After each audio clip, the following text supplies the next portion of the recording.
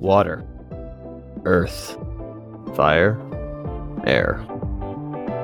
Welcome to Bending the Elements.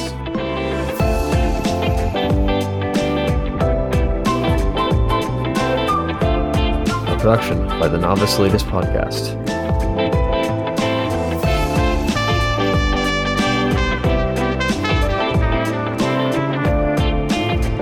With your hosts, Caleb and Isaac.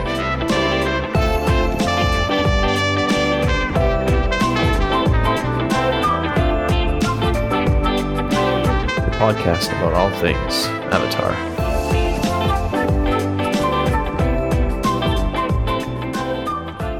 Welcome back, ladies, gentlemen, those in between and unaffiliated, to Bending the Elements, an Avatar podcast, with your host, myself, and Caleb. How are you doing at this moment, sir? Oh, I'm doing pretty good. I just got back from a very refreshing vacation, and I'm excited to talk about some Avatar. Yeah, well, I hope you're ready for training day on Montage, because today we have some bitter work ahead of us. Maybe not for us, but for Aang at least. I'm all refreshed, and I'm ready to jump into some bitter work, like covering this episode. The summary, please. The summary. Well, first, it's, Book 2, Chapter 9. So this one was directed by Ethan Spalding, who I think we've seen a few times this season so far. And it was also written by Aaron E. Haas. Returning once again to write an episode, the, head writer. And for the summary. So finally, after 3 episodes of Toph having joined the cast, we begin this episode with Aang attending his first earthbending lesson. But as with Aang's teachings with waterbending, his education starts a little bit wonky. But also returning to bending lessons after the events of the previous encounter with Azula, Iroh resumes his training with Zuko's advanced firebending. And while both of our students struggle to get their arms around these new concepts, the teachers handle this development differently. For Toph, despite some advice from Katara, she goes for a harder, more authoritarian approach. But for Iroh, he takes a kinder, gentler method. But like any good A and B plot structure, the two stories mirror each other throughout. And both Sifu Iroh and Sifu Katara realize that the key to helping their students progress is they need to go to the source of what's hindering them. For Zuko, it's getting past the shame he endured at the hands of his family. And for Aang, it's accepting that Earth is the express opposite of his natural bending ability and requires a different means to learn how to master it. But meanwhile, Sokka's out on the hunt looking to capture a meaty meal for the group.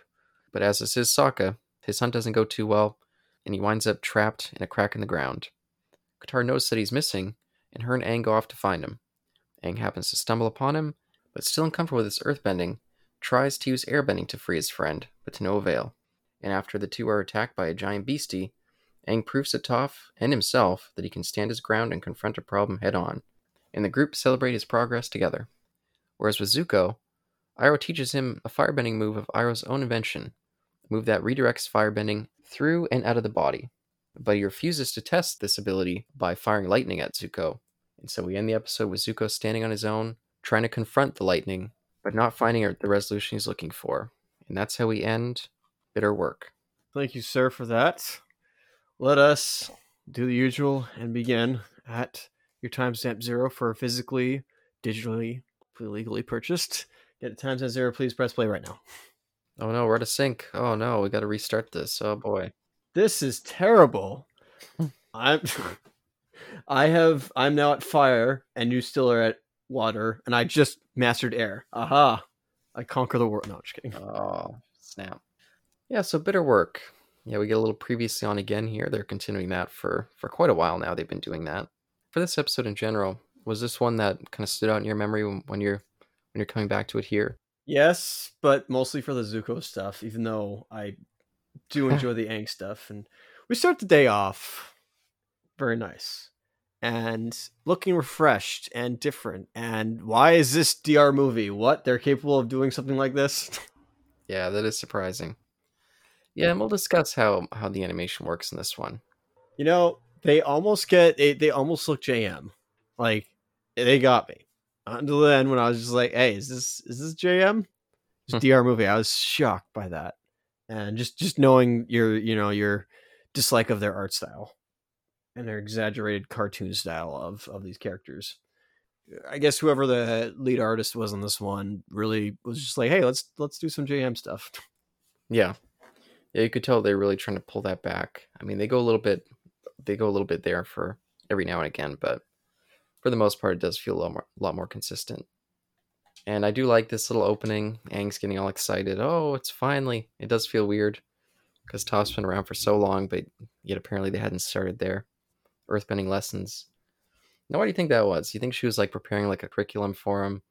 She was really like putting out a detailed plan, or do you think they just kind of forgot? She's got to do research for it. I mean, hey, depending on like writing a curriculum does take time.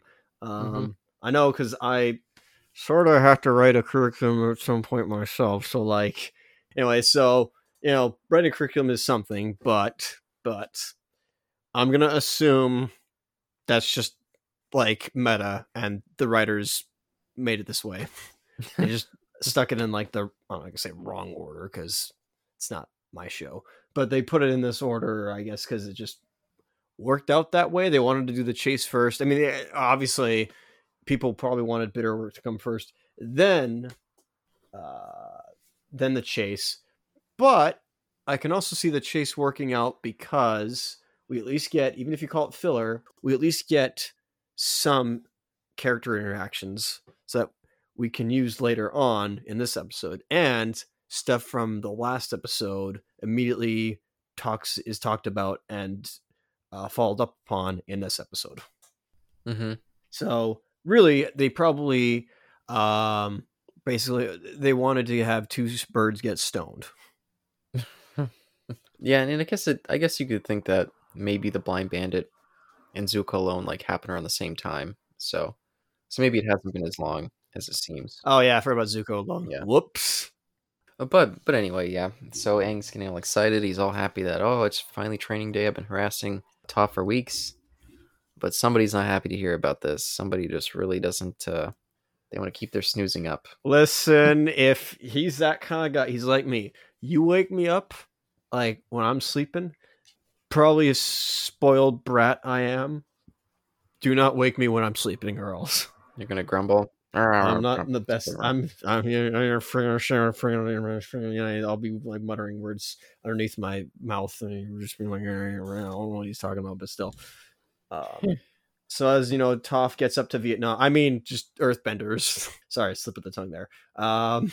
She wakes Sokka up as well with a nice kick and a Earthbender column to the boot, and he flies up in the air and lands back down like exactly to all of them. Yeah, sorry, snoozles. And yeah, we've seen Toph display her more surly attributes throughout the start of this season, but boy, oh boy, she sure shows her colors in this one. She's off a leash, man. Like she's away from her parents. All that tradition and trying to keep up appearances, all gone.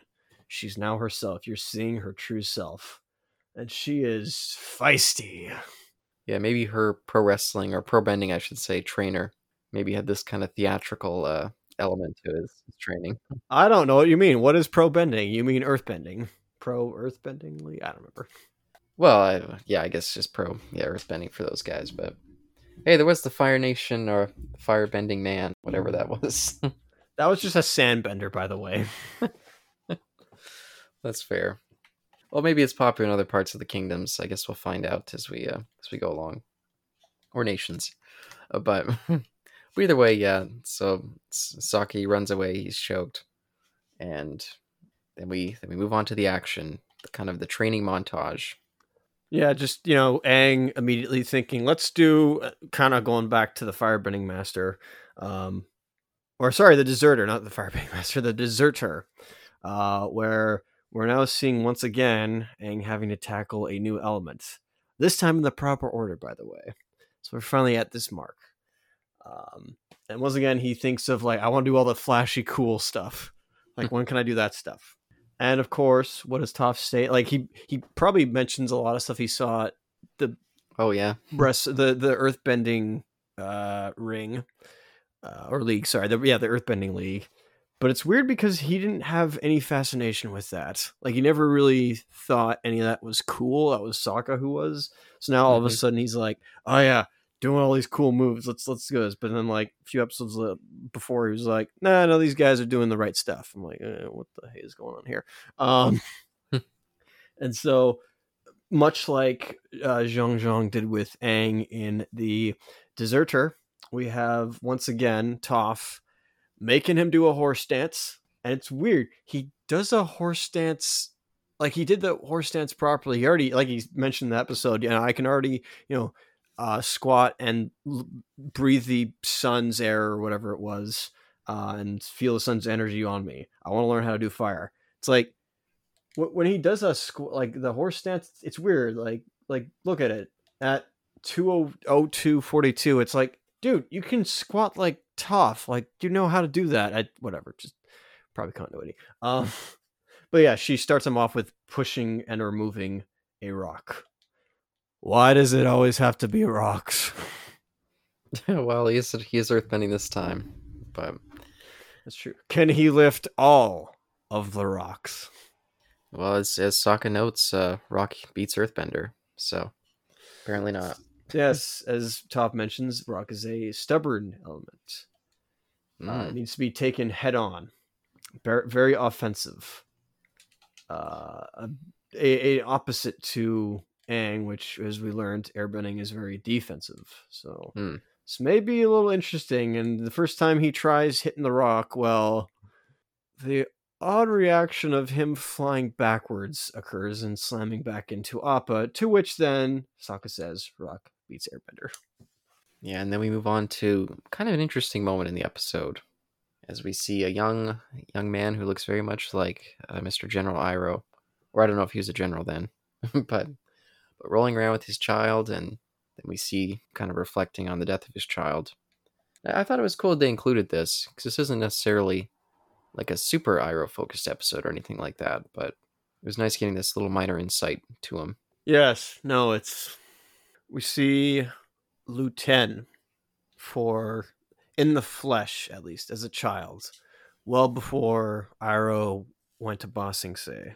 We had seen a picture of him, I believe, as an adult, and now we see a face for him. And then we flash forward to the same hill that he was on.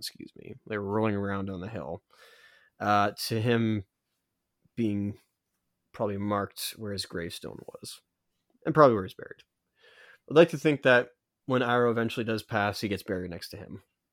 But we have a flashback there, maybe sowing seeds and showing more of Iroh. Maybe not for now, but again, setting stuff up. We'll see where that goes. I feel like they're going somewhere with this. But we awake to find that Zuko has been mending Iroh's wounds from the previous scorch that he sustained from Azula in the chase. Yeah, and he's tending to his not just his bodily kind of injury needs, but also trying to prepare him some nice soothing tea to kind of help him wake up in the morning. But maybe that's not his particular skill. Now hang on, I'll give Zuko this. He did achieve what you just said. He did to wake him up. And he certainly did wake up to the way it tastes. So much, in fact, that after he has the first cup of tea, the second one, he's so appreciative of it. He's like, I can't have any more, but doesn't want to see his nephew, see him splash it across his shoulder out the broken window. Yeah, he wanted to share with the plants. Share with the plants around him. Yes, here, plants, have some of your own like hot leaf juice. This is literally for you guys. This is what you guys become. They love cannibalism, plants. It's so weird. Their liquid sweat being drank. I don't know. Yeah, and I like this moment with Zuko kind of... He's almost maybe preparing this tea as like a peace offering, because he thinks that he's going to ask his uncle for something that his uncle isn't going to want to do. Yes. Just help him train to fight his sister. None of that I was just like, no, she's crazy. Like, she's got to go down. Like, we got to stop this chick. That's saying something, especially from Iroh himself, who's not one to, be assertive like that and bring statements like that to the table. Mm-hmm. Except for if you do something really stupid like what Zhao did in the previous book. Yeah, even though it plays like maybe slightly comedic with just the way he says it, but it does feel like a strong kind of statement on, this is the next level villain for Zuko. And one that cannot be that should be dealt with immediately rather than what Zhao was doing. Yep. Yeah, there's even an element with Zhao of Iroh trying to almost mentor him as well, trying to correct him in his ways. So, Indeed. Not with his niece. yeah. She's got those two old biddies to help with that. Yeah, no. I mean, do you mean the old ladies or Ty Lee and Yeah, no, the two creepy old ladies. Okay, yeah. The ones that were driving the tank in the last episode, according to the commentary. Yes, accordingly.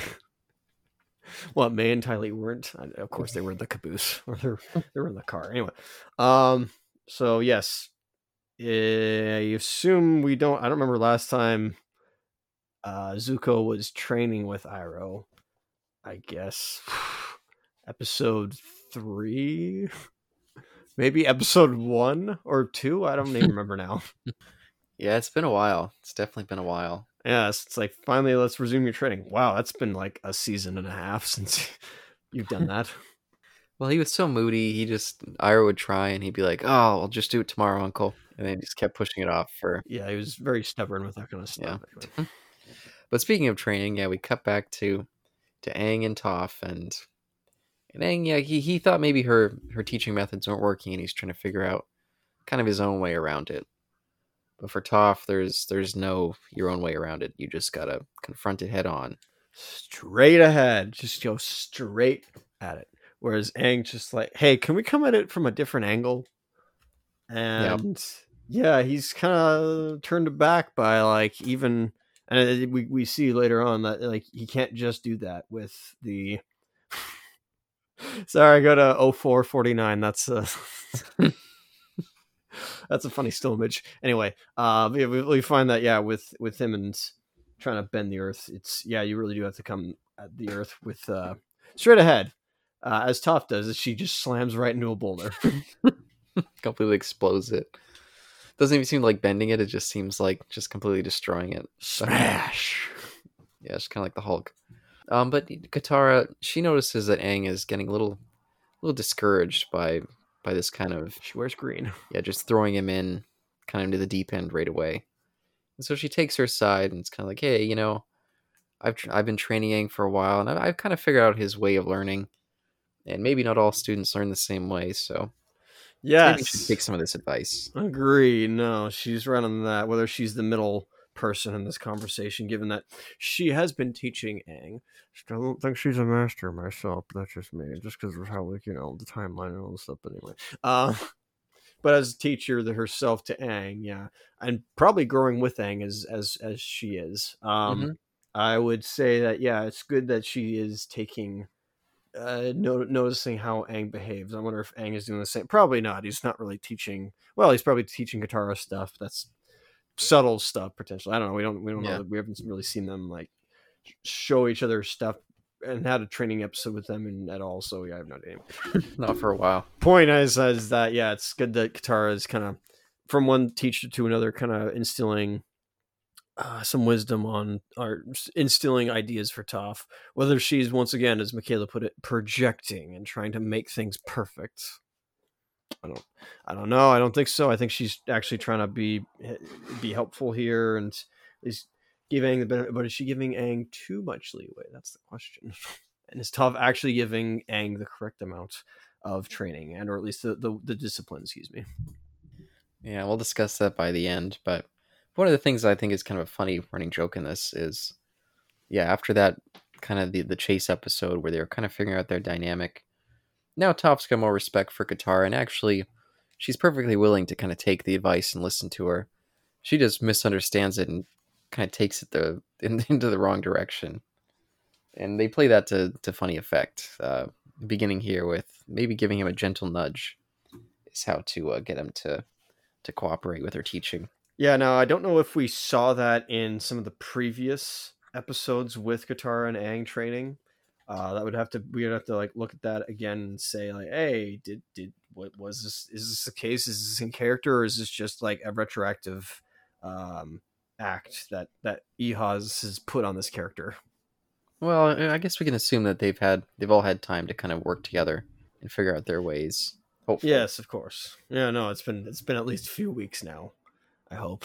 Maybe not. Well, technically, not long after the chase, which is funny how they're now all not exhausted from that. They probably had like a 13-hour sleep or something like that. Probably. Oh, but we also continue on to another training montage, and we see kind of her new attempts at a gentle nudge. Instead of making Aang necessarily try to earthbend just on his own, she's kind of making him just kind of get a feel of the rock. So you have to carry this rock around, just kind of moving them with his own body instead of moving them with bending. Minus the whole trying to stab into the ground with his fingers. That it's maybe a wrong choice to go with that move, but Toph is doing the smart thing and doing fundamentals because there you go. What's my thing? Even though I don't know if I've said this on this channel, but I've certainly said it on the other channel. Fundamentals win fights is the saying that goes. It's always true. Fundamentals always win fights. I don't know how that translates to swimming, running, jogging, trampoline, diving, and synchronized swimming, and all that other stuff in the Olympics, but still, or chess or poker, but fundamentals win fights. I don't know if they win competitions or not. Yeah, but you gotta keep your feet under you. Yeah, you gotta keep your kind of center motion going, and and that's I guess what she's trying to teach him, just the basics of getting a feel of his material that he's working with here. Pretty much, and also getting the discipline and or the this I guess the discipline, but the philosophies and principles of the style itself. That's the big thing here, especially since this is a closed martial arts system of that. Well, we'll see in a second, of understanding the element itself and how that works. And I think this episode, I really enjoyed this one for how it does kind of delve into the philosophies and principles behind each element and how they reflect into the culture, and how that shapes a culture, which is nice. Where, again, the power itself translates into what the humans kind of tribute and take from, which is nice. Yeah, I just wanted to comment, not to get away from what you're saying too much, but I did see a funny little bit in the montage, which I missed last time, which was, I guess she wanted to use Sokka's little semi-bladed weapon as part of the training. Club. Yeah, club. And we just see her holding it, and Sokka's trying to get it back, fighting her. And then she eventually just pushes him away and hands it to Aang. I don't know why I missed that last time, but that's a funny little bit in there. Yeah, and then just plays whack-a-mole with him. Yeah. Blindfolded as well. And he manages to hit one, and she's like, okay, that's a good start. It seems like you're getting the hang of this little.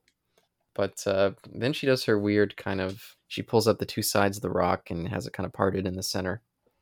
But then she covers herself in like a rock outfit and just starts plowing towards Aang, and Aang does like this funny anime face. I thought that was a funny little expression, at least. I mean, I like the idea behind the training, by the way, of like she draws a line in the sand, but she does it like from a distance telekinetically. She draws a line on the ground with her finger away. That was awesome. And it was just like, I dashed you to step across this line. And then creates her like little like rock tank form, goes to like just slides towards Aang and is just like, hey, push me across the line. Mm-hmm. That made sense. Most of these make sense of like being direct. Like that is the whole idea of like Aang is a person who is always, I think we mentioned this, is always a person who tries to find a different angle, and that's the airbending fashion where, again, most of his airbending, we have seen several times where he has used it offensively, but most of the time he uses it like either defensively or creatively in the past. And so here it's like now he's going to be direct, where he would always like run away and he would always like do, circles. He let's try spinning because, winds, tornadoes, all that stuff really makes it powerful. Whereas here now he actually has to be direct. And I also like when he has this like kettlebell like rock. I don't know how much it is. He's on these two pillars, and then I guess Toph shakes it and he remains stationary, and yeah, there you go. He actually has some success there. Oh, I guess they're also all in a area that's similar to the Great Divide. Just want to point that out. I could see that. But yeah, then we cut away to Sokka, and it looks like he got his little club back, thankfully, and he's off trying to catch some food for everybody. Hunting and gathering. Yep, hunting and gathering, absolutely. And lo, he spots his prey, a small little saber-toothed moose lion cub. I think I got that right. And he philosophizes or at least pontificates to himself about the fact that to his unsuspecting prey, you are a small, cute, you may be cute, but you are meat nonetheless, and I shall kill you for you to be eaten by me. Even though I do not think there's enough meat on that cub to like feed him. Because, unless I'm wrong on this, a hunter once told me that no matter how many rabbits you catch, 100 rabbits, you will still die from starvation because there's not enough fat on 100 rabbits to feed you and get your proper daily body fat content. Does that make sense? It's interesting. So maybe this is a quick snack for Sokka, but even still, it's like, unless he was trying to lure the mama by killing the cub, because then the mama would come around. And usually mamas are a lot bigger than the cubs, so maybe he was going for risk versus reward. I don't know, or like waiting, playing the long game. I have no idea. Cruel as it may be, that is kind of how some hunters probably do. Anyway, what happens? Yeah, he's plotting his attack. He's waiting for the little guy to get into range for his aerial assault. But when he leaps, he misses his target, and he also cracks right through the ground and falls into like this little, I don't know, what is it, like a little fissure, crevasse, Yeah, not there you crevasse, go. but yeah, little fissure, opening, crack, what do you want to call it? Yeah, and he's so trapped that he can't even really reach his hands out. His hands are just kind of stuck right under his chin, and yeah, I guess we'll see what develops with that plot. He is pinned in place. Pinned in place, yeah. And speaking of pinned in place, well, not really, but we cut back to Zuko and Iroh, and yeah, he's taking the training a little bit differently. Iroh, not so much just throwing Zuko into the deep end. He's kind of taking right from the start, kind of teaching him the philosophy behind what he's doing and what it's going to mean to take this step for him. And of course, to give us the audience of what the hay is lightning and how can firebenders do lightning bending. Mm-hmm. Because, like, wow, all of a sudden we can see Azula in the first episode of book 2, cast lightning. Like, wow, how does that work? And he goes through the motions of what it is. Not so much here. We'll get to it in a later scene, but basically stating that one has to have peace of mind, and that lightning is not fueled by emotions. So keep that in mind. Put a pin in that. And that also kind of shows and almost appreciate. It almost shows, and he reflects it as well, as it shows Azula's personality, which is very nice. I like that. Yeah, before we move on from this little scene, I just wanted to mention, I asked you at the top, like, oh, was this an episode that stood out for you from this season? And this was a big turning point for me watching this show, because I think this was the episode that really cemented for me how much Iroh was kind of the character for me up at this point. Like, I was just completely taken by him in this episode. And other episodes leading up to this, of course. But this was the one where it really cemented for me, like, wow, this character really just has a lot to him. And just such a great way of balancing the humor, too. Like, he seems so serious, and Zuko's like, oh, yeah, like, you got the tea for us, because I guess that's to help give me peace of mind. And then he just switches into his comedy thing, like, oh, yeah, I didn't think about that. And he's like, oh, yeah. I thought that kind of encapsulated that energy that he's got. He is our Obi-Wan Kenobi and our Yoda. Yeah, there you go. Which is great. We actually get to see what Obi-Wan would have been like had he actually trained Luke. Yeah, that's cool. That's cool. A lot longer, than what we saw in A New Hope. Yeah, and then we see a little bit of them more demonstrating kind of. This is the scene that I was talking about. Sorry, this is where the pin of like what lightning is. Yeah, okay. Yeah, I was just watching it to see exactly what he says because I can't remember. But There is energy all around us. Sounds familiar. It's both yin and yang. Yin. A monstrous fellow mentioned that. Yeah, sounds familiar. Push and pull. And so good and evil.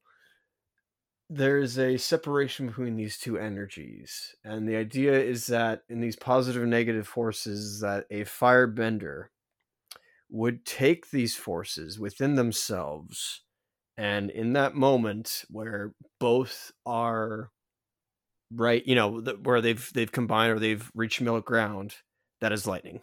And that is amazing because that is almost, if I recall, how lightning in real life works. Okay, minus all the Taoism and Buddhism beliefs here, or Buddhism teachings of that. I believe it was with high pressure and low pressure when they come together at the perfect moment during the cumulonimbus clouds and the storm, and the ground is negatively charged and the air is positively charged. All of a sudden, in that moment where both meet, you get a strike of lightning. Sorry if I butchered that. All my weather meteorologists, excuse me. I'm pretty sure that's how lightning is created. So it's pretty cool how they kind of somewhat get lightning right, and they translate it perfectly into the philosophies of the show. No, that is cool. Yeah, I didn't really think about that aspect. Oh, I see. So there's an imbalance. I see. That's what he was saying. Okay, that's what it is. An imbalance. I guess I got it wrong. Oh well. Yeah, and poor Zuko gets it wrong too, because once it's time for him to kind of demonstrate his understanding and test what he's just been discussing, it immediately backfires and he goes flying back too, just like Aang did at the start of the episode. So now, can I just say though that when Iroh himself does it, it's beautiful. That's super cool. It is very. It's a different. It actually shows the art, somewhat what Azula was doing, but he does it perfectly. Whereas in the first episode, she had a hair that was off. Here, Uncle does it with a injured shoulder, like a burnt shoulder. Like that's control right there. That's how awesome Uncle Iroh is, and makes it look beautiful in a way. Again, I like that. Sorry, go ahead. Yeah, and I was gonna say I feel like the animation takes a little bit of a different turn there too. It almost has more of a kind of a glowy kind of look to it, more of an anime kind of feel. I guess so, although it might also be because, well, all of a sudden a new light source is around, so they had to compensate for a new light source, because there's the sun and then there's him, so there's lightning, and that's the whole thing with lighting. Because if you introduce a new light source, everything around that new light source has to react to that light source. Like you would know this from film. So they did their homework on this. Well, where it does, are you saying the lightning itself looks anime-esque? Just the animation overall takes this more kind of glowy aspect to it, and we'll discuss it a little bit later in the episode, because I feel like they do return to this kind of style that we see right there. That's true. Again, fluid animation as well. That was really good animation. This is a very high point for DR movie. If y'all DR movie made every episode look like this, Caleb would never have a problem with this. That's fair. I wouldn't be complaining nearly as much. Yeah. Continue. Sorry. But I do feel like they've taken up a step up during this season, I will say. Agreed. But yes. Then, of course, as you mentioned, it is Zuko's turn to attempt this. Now, of course, much like Aang, potentially not everybody gets it. There's those who do, and there's, their prodigies or something about their body and the way their genetics work probably allows that. It's natural selection by that point. For Zuko, that's not the case. Yeah, and and there's a reason why, but yes, as you're gonna say, we'll get to that. Yeah, and will that be the case for Aang? And it's very weird though, pardon me for pointing that out, but it is interesting that Uncle Iroh, before we cut to Aang, he shakes his head. I'm like, oh, I wonder if that means anything. if that confirms suspicions from him or something else. We'll go into that later. But back to Earth training. As instead of lightning, we go back to Earth, which grounds lightning. Anyway. Yeah, and she's been taking some time thinking of some new ways to get Aang to kind of just face this earthbending task just head on. And she's come up with a pretty elaborate, pretty dangerous kind of model for him. Most dangerous game. Yeah, where she kind of put this big boulder up on top of this kind of slide thing that she built. This cliff. Yeah, a cliff with a specific track in it so that it would come down. With a slide, yes. I'm pretty sure, yeah, you're right. Yeah, come down right to where Aang is going to be standing at the bottom. And yeah, that's really going to force him to confront it. He won't be able to escape then, she's sure.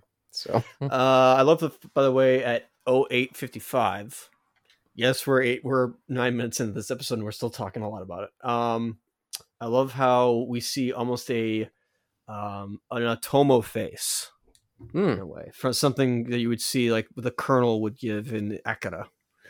I don't know. I just I like that. That was kind of a cool, unique thing.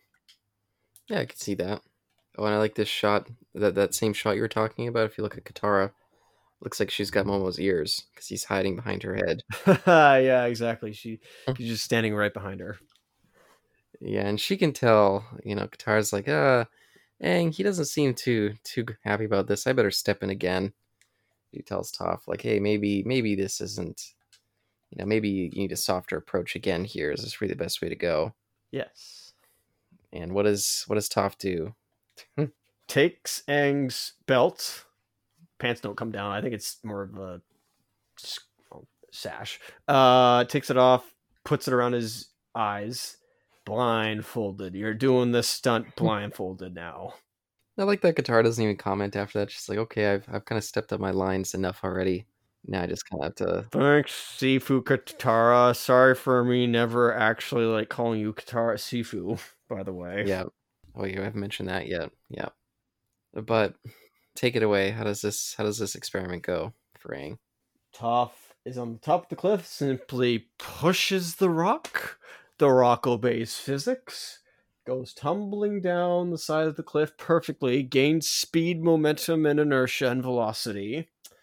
And I'm pretty sure Aang can hear said rock coming towards him. Probably feel it too. And we see reactions of his face at 09:24 of being spooked and scared of like, oh, what's going to happen? Am I going to become an Aang pancake?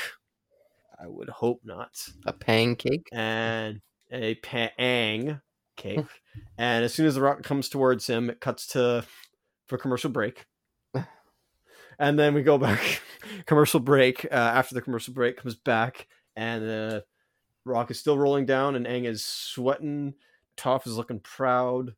Katara and Momo are like, biting their nails. Not really, but still. Aang has a horse stance, and just as the rock's nearly there, he, like me, always chokes. Although not really, because every time I try to perform a counter in any video game, I always counter. I do it early or too late. Although in this case, he does the opposite, where instead of me trying to parry, I'm just like, screw this, I'm dodging. Although he jumps up instead. Yeah, and Toph, I mean, she couldn't be more angry. I mean, she's like, you blew it. You had it all ready for you. Your stance was perfect this time.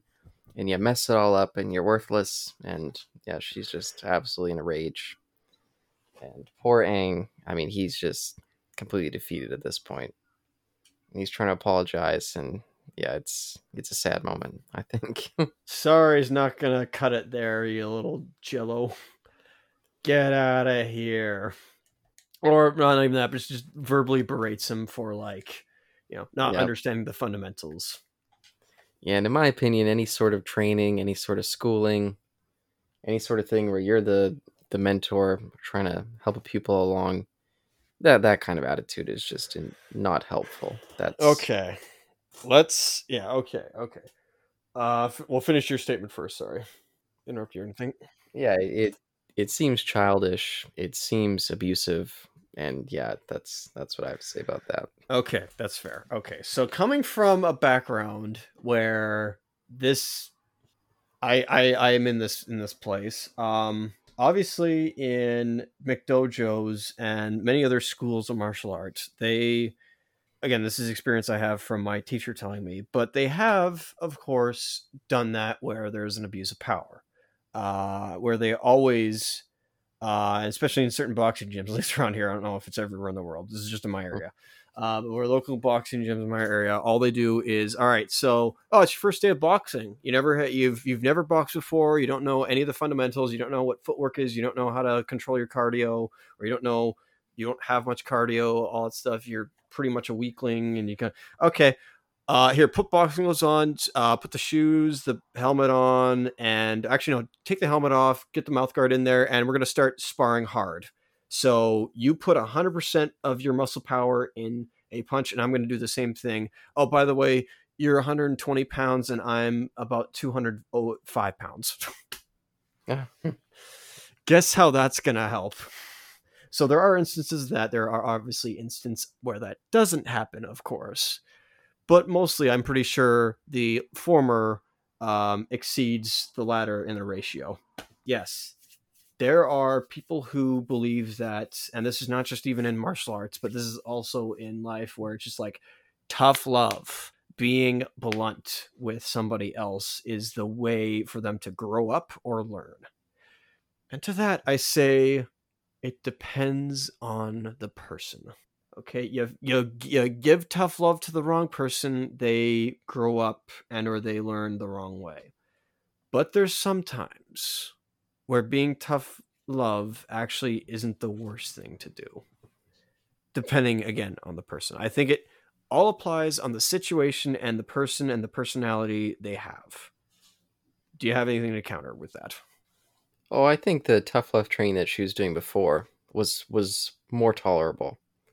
This kind of berating and basically saying you don't have it in you to do the thing you're doing, you're completely, like, you're a failure just because of this one mess up, really. I mean, that's, yeah, she even berates him to the point that he just sits down and he's like almost just kind of pouting to himself. Yeah, fetal position. Yeah, it just seems abusive. It doesn't seem helpful. I would hate to go to this place, but of course I could go to Toph's side of the perspective and then state that, well, let's look at it from her point of view. She was not demanding him to lift the entire continent like what Kyoshi did in Avatar Day. Didn't lift, but obviously separate a piece of island or piece of rock from the continent. All she is wanting him to do is push or to stop the rock. And of course, she saw that he actually was building up towards it, so she had confidence and put the time into doing it and seeing that her training was paying off. Like all her work with him was paying off. And then to all of a sudden see him not do it probably blew it. Now, that's the other thing where we have to look at it from Toph's perspective, in that Toph, this is her first time teaching somebody. It may also be a lesson of practice as well for her. Because as I know, teaching is a completely different thing than training and learning something, or at least learning earthbending, for instance, in this case. She is one of the best earthbenders in this series so far that we've seen. Teaching is an entirely different skill than learning earthbending. Does that make sense? And teaching earthbending itself to somebody else is different because, again, as my teacher said, you have to know personality types. You can't just you can give the same like nice appearance, not nice appearance, but you could always be positive with somebody. But there are those who are cocky and who are full of themselves, that show up to a gym and state that they can take on the best people in the gym, and that they have also are those guys who have been given they've been given everything their whole lives, and their parents have never said no. I might be talking about something that actually has happened. So obviously with those people, you'll be blunt with them and state, well, if you think you can do it, those people, you definitely do it. You confront them head on and say, if you think if you're every bit that you say you are, then talk the talk, walk the walk. Yeah, but again, Obviously, yeah, I'm getting away from this. yeah, again, I think that's different than like actively berating and Of course, intentionally trying to break you down this is the case. in this kind of cruel way. Again, it just seems like as a mentor, there's supposed to be a level of respect between a teacher and a student that goes both ways. And that's why we use this episode to contrast both Toph and Aang and Zuko and Iroh. Because again, like I said, my whole point is that subtly, Toph is also learning how to be a teacher. With Iroh, he's one of the best teachers. So, I'm not saying that what Toph did is right. I'm certainly saying that I think we should also keep in mind that she herself needs to learn something. But they didn't talk about that in this episode. This is just me implying this stuff because I know how this works, because I am learning how to teach people martial arts. And it's hard, especially with words and how to say the right things. And it's not that the people are impossible to teach. It's me, myself. How do I describe something to somebody else and perform the move perfectly for them to know, but also know that their bodies don't behave like I do. So I can't just give that to everybody. I say, like, yeah, just do this. I do it all the time. That's because it's me. That doesn't mean the person themselves knows how that. Pardon me if I'm being very, being a little too personal here and projecting here, but this episode really hits me now because it's something, it's what I am experiencing, and I'll get to a little more of that stuff later. But for now, this is not the way to handle a student who has not done the simple fundamentals, because except for this series, Aang does have a deadline. A person can train something as long as they want. However, there should be growth at that point. Anyways, Katara comes in to be the healer that she is and mend the two and say, I think, Aang, it's time for some waterbending training, because we haven't seen you do that since the Cave of Two Lovers. Yeah, and I like I like Toph's line. Yeah, whatever. Go splash around until you feel better. Oof. She should have called him a baby too. Just, yeah. Don't forget your soother, baby. Should have said that. Cool point is that where it's 10:35. This is I'm fine with that. This is going long anyway. Oh boy. Zuko and Iroh are based above where the abandoned town was from the previous episode in The Chase. Just like to point that out. Yeah, and as we can see, it seems like Iroh takes a little bit more of a hands-off approach, where he gives Zuko the fundamentals that he needs to know, and then he kind of sits back and lets Zuko have some time to just try to figure out himself. And then when he thinks that he needs to step in, when he sees that Zuko is really not getting anywhere, that's when he comes back over and gives some more advice. Yeah, he's attempting all this and it keeps exploding his face. Mm-hmm. Like everything always does. That can go be interpreted in so many different ways. Not to mention the literal way of his poor face. But ouch. I think you just exposed another burn on the other side of his face. Yeah, but then doing all this has exposed something else to Iroh. He's exposed that it isn't necessarily an issue with training, or isn't an issue with technique. It's an issue from inside.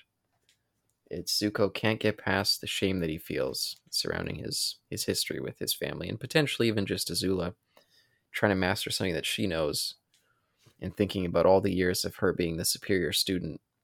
Maybe that makes him feel shameful as well. So that's the real kind of hurdle that needs to get over to be able to master this. Please all go listen to the Foo Fighters song Shame. It's awesome. I think it would also be a good AMV cover for this part. Anyways, inner conflict is what is holding Zuko back from the mentality of producing lightning. I do like that Uncle is confronting him on this with that stuff. And Zuko doesn't say, he doesn't react bitter towards Uncle Iroh. Whereas before he would storm off, this time he just turns his head and almost agrees. Well, I mean, not even that, but he says like the most I've been feeling humiliated recently, I guess, with like losing his ship and maybe what happened in Zuko alone, and again what Azula has been saying about his father not wanting him at home. Probably does feel humiliated at this point. Yep. Yeah. Oh, but do you think Sokka feels humiliated with this? Now he's still trapped in that little hole in the ground, and now that little guy that he was hunting has decided that, oh, Sokka's hair feels like a nice bed. Let me just rest up here for a while. Well, first off, I know I would absolutely get itchy on the top of my forehead, and given the fact that my head and hands are nowhere near each other, would probably drive me up the wall. Yep. And second of all, Sokka has taken this time, given that he can't really do much, but talk and again pontificate his current situation with his new furry friend. And that he realizes that this is all because he hunts and well, and by extension eats meat. Mm-hmm. Therefore, he's decided that if he gets out of this alive, he will karmically correctly be a vegetarian for the rest of his existence. Yep. And yeah, I guess that's a character that's a character development right there. Yeah, and we'll see how that develops as we cut back to that a little bit later. But I did like that right after that scene, we cut to this bit with Momo and this frog. It's almost like a mirroring scene where where Momo tried the same thing, tried like a little almost hunting technique. And it backfired on him too. I will agree with that. Where and it back seems that Sokka was onto something, and it backfired on Momo in that instance. Although I would love to just state that the bit where the little saber-toothed moose line brings an apple to Zuko or to Sokka, and doesn't unfortunately leave it near his grasp or his mouth, and just he tosses. He's able to get his boomerang out and tosses it towards. That's a great bit. I'm sorry. That's a fun bit. It's a good bit too. Yeah, and then we get kind of a calmer scene in the episode where it's I was gonna say Sokka, where it's Katara and Aang just kind of passing some water around. It's more like not so much a training session, but just kind of working in something that he already knows and just kind of having like almost what would you describe it? Like a little kind of team meeting kind of thing. It's maintenance almost, like through the fundamentals for now. Like let's just do some practice. That's all. It's not going to be anything intense, but just like keep the muscle memory in check. Mm-hmm. Especially since you yourself have to go through 4 disciplines. Like let's make sure you still remember this discipline.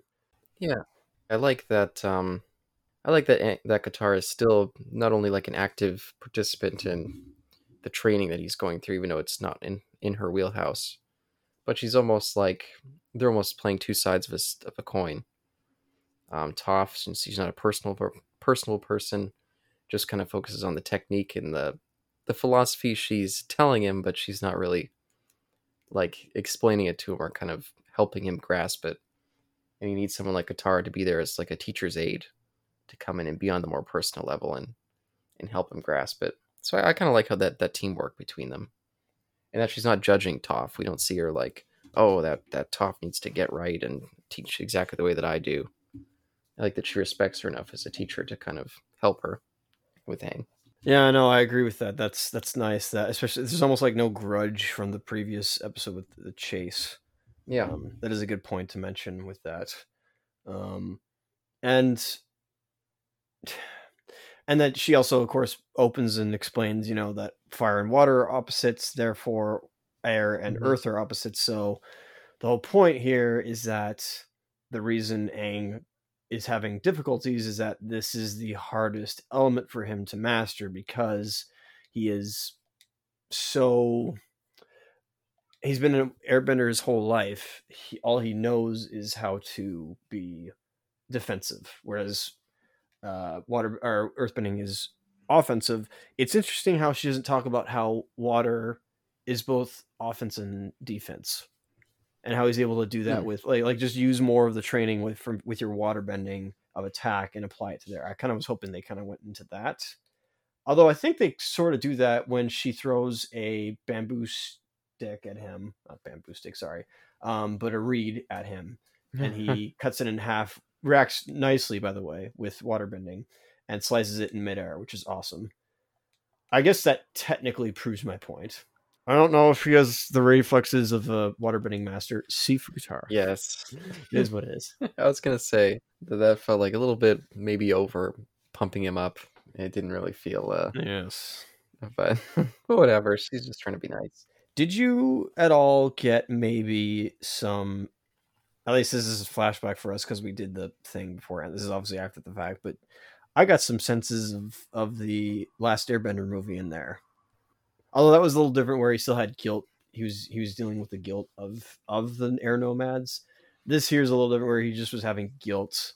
I don't know if he was having guilt so much as like, oh, I got like, till the summer's end to master this. He didn't go into that, but this was just him being stuck. No, yeah, I definitely definitely didn't think of that. I didn't say, that's just me. That's only me. You get what I mean? Anyways, segueing to the lessons of Uncle Iroh. Yeah, kind of going through the bending philosophies behind all the bending practices of the different elements. I thought that was a really cool scene. I love the way that he kind of draws it on the ground and lays it out for Zuko. He doesn't even fully understand why he's being taught that. I thought that all played really well. And I don't know if you want to go into the particulars, but I don't think you know what I'm gonna do. I'm gonna go through each of the 4 philosophies. We are running kind of long, but I know, yeah. I won't do that. I'll just say that it is interesting. I love how Uncle Iroh does this. He shows he is a man of culture, a man who has traveled the world, one that is more open-minded to the other elements and they exist and the nations. That's a cool thing, by the way. I like that. And it really opens up. It's a good introduction as to what he's about to show Zuko when it comes to, and especially how he ends like with water, by the way. He draws water last because then it leads to water with fire, lightning redirection. Yeah, and I love that he explains, because I'm sure with Zuko's upbringing, I'm sure it was kind of taught, firebending is a superior bending style. That's the one that you need to focus on learning about previous firebenders. But I like that Iroh's more of a world educated person and recognizes that all of them have their own unique philosophies that he could integrate into his own bending style. So I thought that was really cool. He's sowing seeds for later stuff. He's trying to get Zuko to be a little more open minded about like the world around him, as if something might happen later. Tease. Like it's really cool. What he's coming at with Zuko, and again, kind of what I was mentioning before, a closed stance for you, I guess, for layman's terms, closed stance is what the Fire Nation thinks of themselves, where only fire matters. Uncle Iroh, in speaking Avatar lingo, with like think of the other 4 nations, not just Fire Nation. That's an open stance idea. Of all.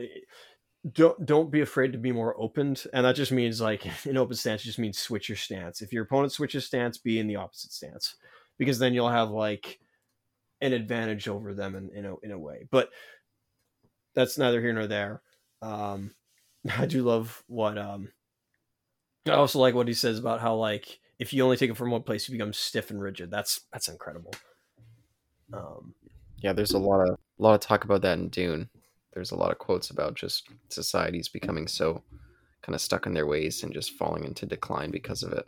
Oh, and especially with like isolationism as well. I mean, that's especially funny with like, what the Fire Nation are based off of. That's interesting.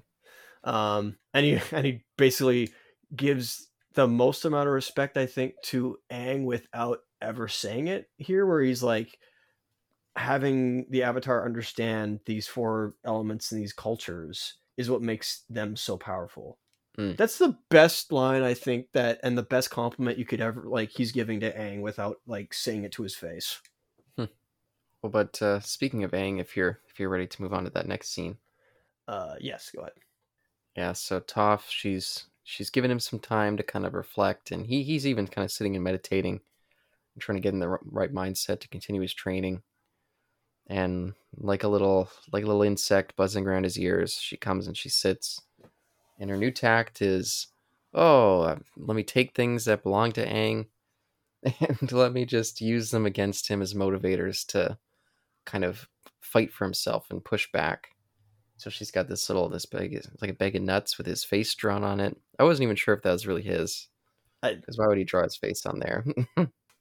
I feel like she probably did engrave that. And then he's like, okay, that's fine. You can take those, whatever. It's not going to break my focus. But then she pulls out his staff, her new nutcracker. She says, I did laugh at that too. She's just taking glee and smashing them. And Aang, he tries the tech. Oh, it's fine. Yeah, go ahead and borrow that. But the more she uses it, the more he just gets completely choked. As she starts smashing the nut shells to get to the nut. And then Momo joins in on her. What a traitor. Like when she walks away, she's just like hitting it against every rock that she sees. Using it as a cane, as an actual visually impaired person would. Oh, I didn't even think about that. Yeah. That was the first thing I thought of. Was like, oh, I see what she's doing there.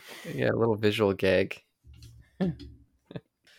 But that's so funny. That's also ironic that it's a visual gag for somebody who couldn't visually see. That is amusing. Yeah. Sorry if that went too far, but anyway. But as soon as he's so irate, he's trying to again go. He's trying to do the meditation. Katara arrives saying, "I can't find Sokka. He's not been here at all. I've been, for some reason, his sarcasm has not been around this camp the entire day." Yeah, and very quick to action, Aang says, "Oh yeah, we better split up and find him because we all know." I knew something was missing. We all know Sokka's pretty accident prone, so who knows what's happened to him. Gets into these terrible situations. Most of them do, anyways, but it's kind of their modus operandi. Anyway, his little, I guess, animal compatriot is trying to get him free by yanking him out by the hair. It doesn't work. Yeah, but this was actually another one of those scenes where I feel like it almost has that almost glowy animation. Yes, it does. Yes, it does, because it is dusk. Not that that means anything, but oh, so that's just the style that they're. Oh, okay, that's interesting. That's what I thought, but this was. Remember how I said like originally in like I think book 1, episode 3, where it was like, oh yeah, I remember the whole season of or the whole book of book 1 water looking like this. I guess I'm just completely drinking the mushroom juice because I don't know what I'm talking about. But it's episodes like this where I was just like, this is what Avatar looks like to me, where it's like hazy. And I like it. I really do like this like filter over it, this gleam. Although I think again it's just to simulate dusk. Yeah, and that could be fair. I just remember this style being really popular around this time and a few years earlier in anime. Like Afro Samurai kind of has that look, and I remember the Boondocks having a similar look. Something like that. I even say like Ghost in the Shell 2 for I guess more mainstream people. That big time really had that gleam, especially when Ghost in the Shell 2.0, the first one came out, when they Oshii, when Mamoru Oshii special editioned himself. Yeah, there was a lot of gleam on that. Even the rebuild of Evangelion films kind of looked like that. Again, mainstream stuff. A lot of other films probably did that. Ghibli did not, as far as I'm aware. I don't think Ponyo had this gleam to it. No, definitely not. Maybe not. We just recently saw that, but well, not recently, but we saw that, so I don't remember there being a gleam to that. But anyway, sorry. Yeah, apart from the animation, yeah.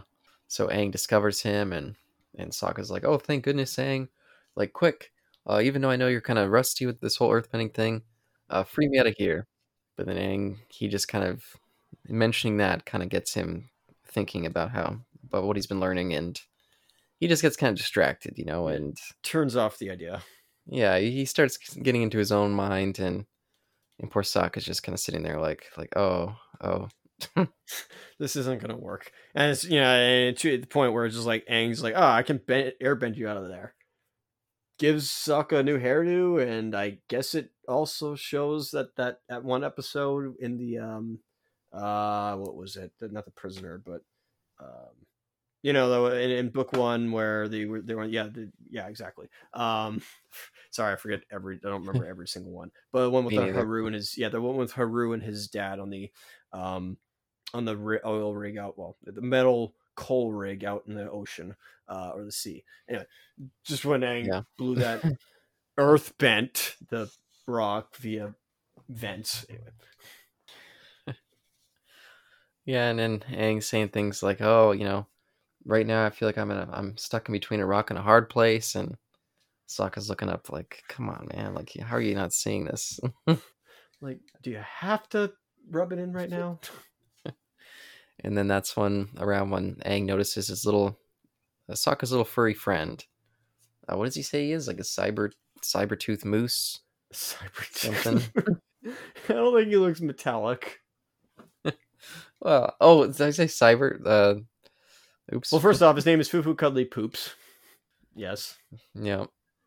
Sabertooth, moose, lion. Did I say tiger? Oops. Well, descended from whatever. Yeah, lion. Yeah, really cute little guy. But it's just like, hey, don't you have a mom? Guess who shows up? Yeah, right afterwards, of course. Gee, she is huge. I wonder, between her and Appa, I wonder who would win. Probably Appa. No, she probably will. Yeah, no, exactly. I don't want to get into the whole silverback gorilla versus an apex grizzly debate. Oh, not that again. But yeah, not that again. But and make it sound like we're all for animal fighting. But anyways, we cut away from there, and we see Uncle Iroh showing Zuko the movements to this water bending move he learned. Yeah. Or kind of lightning redirecting move, I guess, that he invented, kind of based on waterbending teachings. Yes, exactly. Because he says waterbending is able to, do both positive and negative actions, being defensive and offensive at once, not at the same time, but like one and then leading into the other quickly. And so he's like, aha, so I'll use kind of this technique to channel the lightning into the sea of chi, which is the stomach, or vast ocean, as Iroh puts it for himself. And straight face Zuko right there at 1840. I thought it was funny, and I like that. I like that Zuko never really acknowledges these comments. He just kind of sits there with like a blank expression. Of course not. But basically, we, the audience, have seen this before, done back in episode 12, The Storm. Oh. Where I think, yeah. He physically redirected the actual lightning bolt, preventing their ship from being hit. Yeah, and I like the way he explains it with the kind of the stomach. I don't know if you want to get into the specifics of it. No, you go ahead. You can do the specifics. I'm not gonna. Oh, I wasn't going to. I was gonna move past. Although I love the little like feel the flow as he yes, makes noodle arms.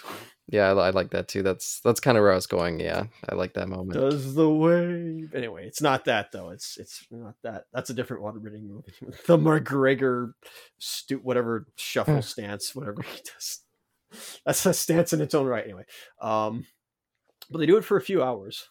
Yeah, and he very much emphasizes that you want to kind of move that energy through your stomach. A place where you can kind of, it's the source of the energy. You definitely don't want it moving through your heart. So he kind of hammers that in. Don't do that. And right when Zuko's getting ready to be like, okay, I think I got the basics, just like I thought I had it all these other times. Maybe it's time to start training with real lightning. Yeah, and Iroh's just horrified. Which completely fair after all the bungling that Zuko's been doing for the past, few hours or days. Hours. It's the same day. Let's be real here. It's one day. This unless you have GSP body makeup and how that man works and how his brain and muscles operate, where you can photocopy moves and are just a natural athlete at heart, this will not happen to the layman. Okay? You basically gotta be a special type of person to be able to do something like this where you get it instantly. And for Zuko, well, this is redirection we're talking about. So obviously it's a little different where, of course, Uncle Iroh does not want to blast lightning with him. Mm-hmm. At the same time, when he mentions about, you don't want it to go into your heart, keep that in mind. Mm-hmm. Put a pin in that. You kind of have to. Okay, it's the whole like, okay, I want to experience getting choked out, so choke me out in the rear naked choke. Okay, there's that whole thing of like, that's not gonna help. That's not gonna make you better at resisting the choke. That's not doing anything other than like just, okay, well, here's. I think you're missing the point. I think you should just avoid doing that and just learn the technique. So I sort of get it, and I have been close to. I've seen stars. Let's put it that way. I've allowed a few people to physically choke me because I've had bad days. But anyways, you won't fire lightning at me. I'll find my own lightning. And guess what's approaching? Virgil. I mean, a storm. Yeah, it just happens to hear thunder, and you can tell that Iroh, he doesn't necessarily agree with this choice, but because of his way as a teacher, he allows Zuko to make his own mistakes. So. And Zuko leaves once again, although this time I'm pretty sure he's going to come back, distraught with not being able to be zapped by lightning. He wants to try it himself, of course, so I don't think he's angry. I don't think he's leaving his uncle again. This is just to go try that out anyway. Speaking of a storm that's a brewing, I'm pretty sure Aang and Sokka are in for a storm of getting beaten the crud out of by this saber-tooth moose line mama. Yeah, and again, poor Sokka, he's still trapped in that hole. Aang hasn't even really tried to earthbend to get him out of there, really. He's just, pulling some weird, like, distracting tactics and trying to give the baby back, hoping that'll help, but none of it's really working, and, pretty risky spot for Sokka.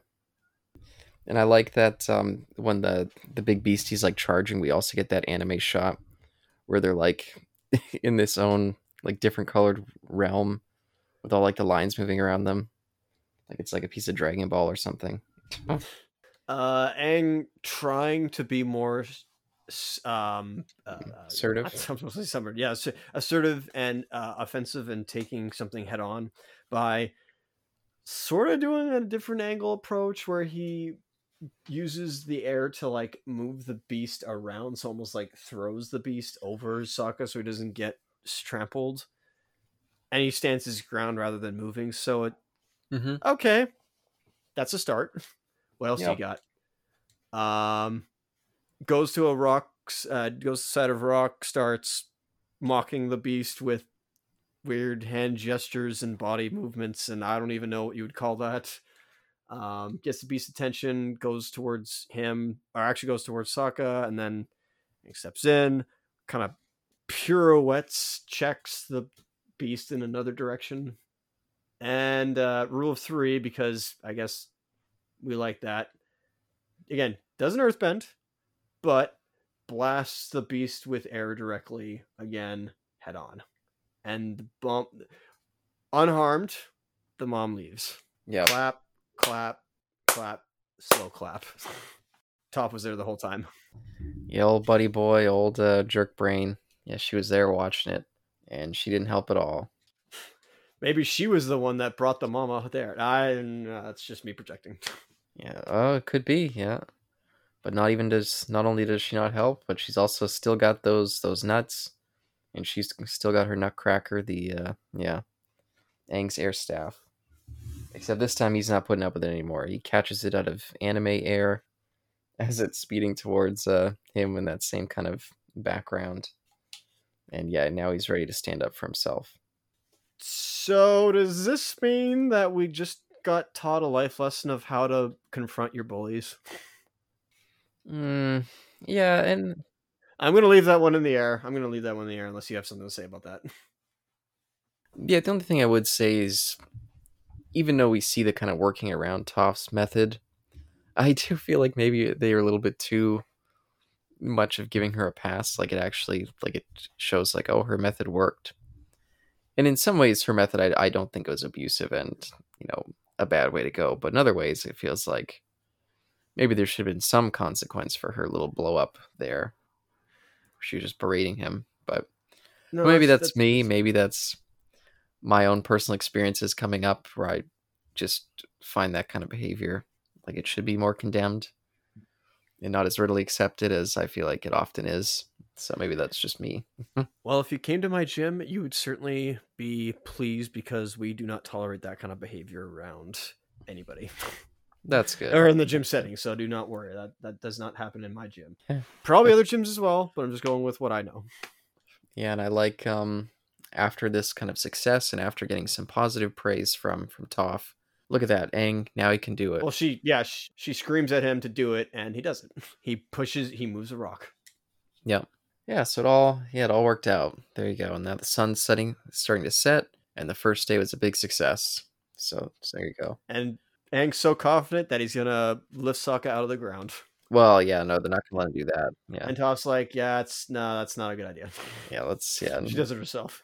I did like that moment. I thought that was good. So has Sokka given up his sarcasm and meat diet? I don't think so. No, yeah, he'll forget. Sokka's not known for his great memory skills.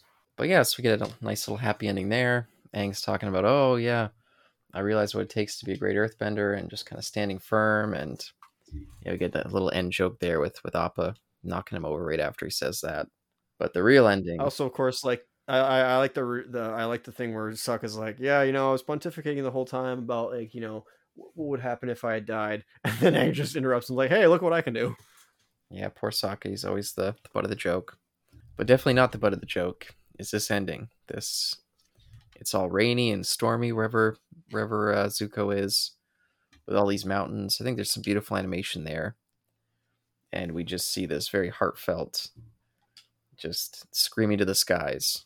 And kind of, it's not just about learning the technique anymore or about testing the lightning.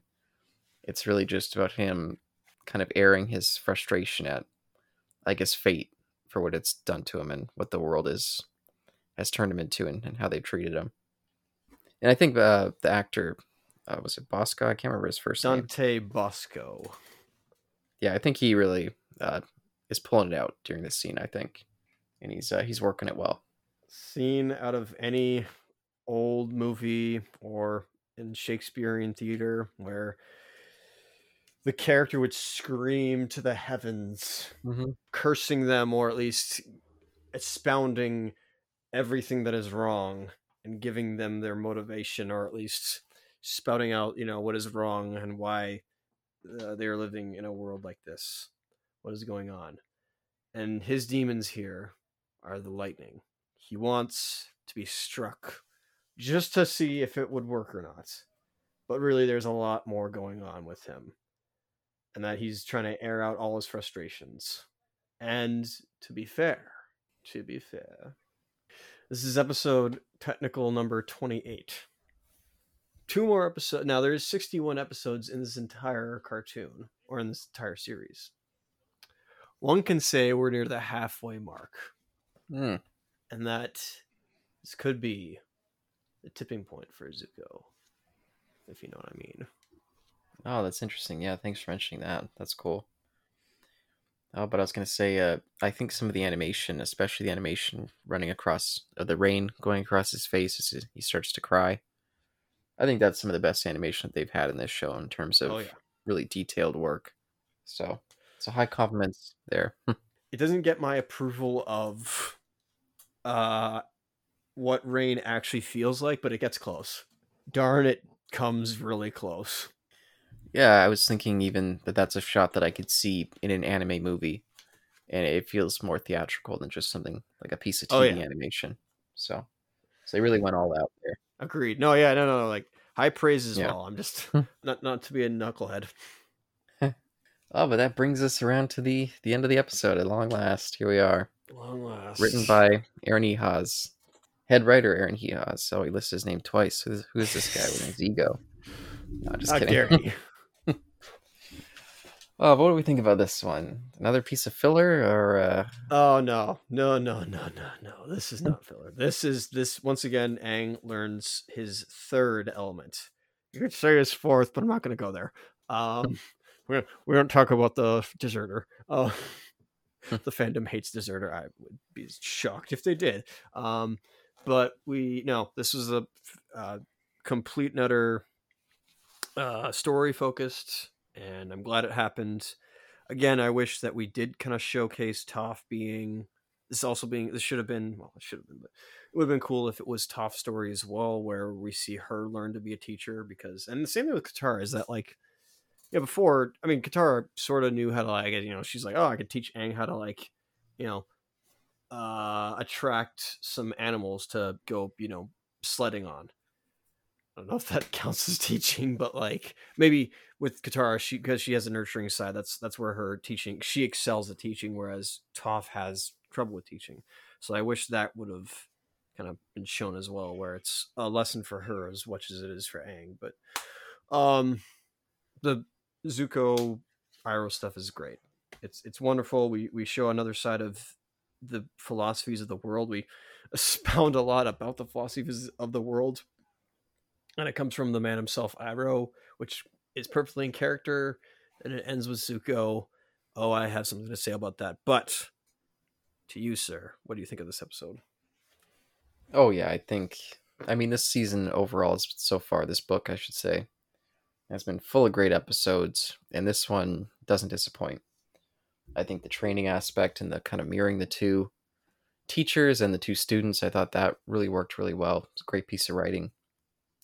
And the animation, I think this is, it'd probably make my top 5 of this season so far. Oh, nice. High praise. And probably overall. So that's good. One thing I also thought about was that, you remember how in the swamp, when what's his who was given Aang all those I am a walrus spiel on, then that you're the next person you meet or your earthbending teacher has to be the one who waits and listens. I guess also that's what Boomy said. Never mind, that's just what who said. But I was thinking about it. I don't, correct me if I'm wrong, and anybody can obviously point this out. Was Toph demonstrating a wait and listen attitude in her initial training, or was this just like basic training, earthbending training 101? It almost seemed like a little bit of the opposite. It was more like just confront it head on and just kind of go. That's kind of the philosophy. You'd think that if she was doing standard earthbending moves, the Hungar style that they were touting as, or what Sifu Kisu was showing, I don't know if they were going to try to, I don't know what a Southern Praying Mantis style would look like, or fundamental course would look like. I wonder if that's all that we saw, like all those training methods was what Southern Praying Mantis does. That doesn't matter really, but yeah, I'm surprised that if this is how she learned from the badger moles, well then, okay, fair enough. No, yeah, it does seem like maybe they just forgot, but we'll see. We'll see if it comes up more as the training continues. Yeah, that's fair. It's because this was like initial training, like day 1 training, so maybe she didn't have any of that. Maybe I'm just reading too much, projecting too much. Sorry. But yeah, on the waiting and listening, we'll definitely have to keep an eye on that more as it goes on and see if that's just a completely dropped thread. Yeah, we have to make ourselves be on that case. Yeah, or else we're just like, oh, we forgot about that. I've probably forgotten about so many things where I'm just like, point here, we'll get back to this, we'll get back to that, and I completely forgot about that stuff. Yeah. So, if you and any friends go to any sport, activity, whatever, and you see this behavior that Toph is displaying, and this is not with like a child doing it, this is a person who does it repeatedly, where they do abuse their power and they do take advantage of others and belittle them for not getting a technique right immediately. Do either leave, confront them with it, but don't put up with them with that. That's not allowed. That's completely disrespectful to being a teacher of the art, whatever that art may be, and to being a decent human being. So don't ever let that. You ever see that? Stop it. Like, call them out for it, and if they don't change, you've done your part, leave. Just walk away. kick the shoes off your dust, or kick the dust off your shoes and walk away, because it's not worth it. That person doesn't want to change, but you are at least willing to change. Till next time.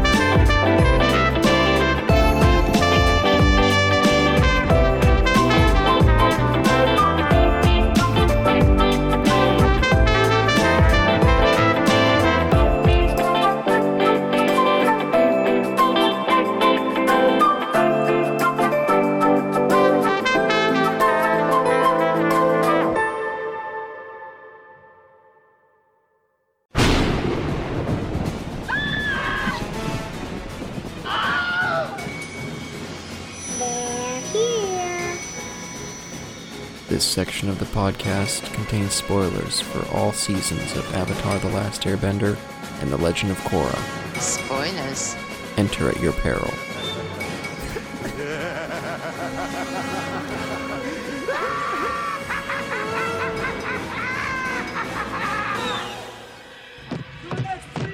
Please, you're next. We're in danger. Please, listen to me. Something terrible. Please, you're next. Here they are. They're already here. Come, you're next.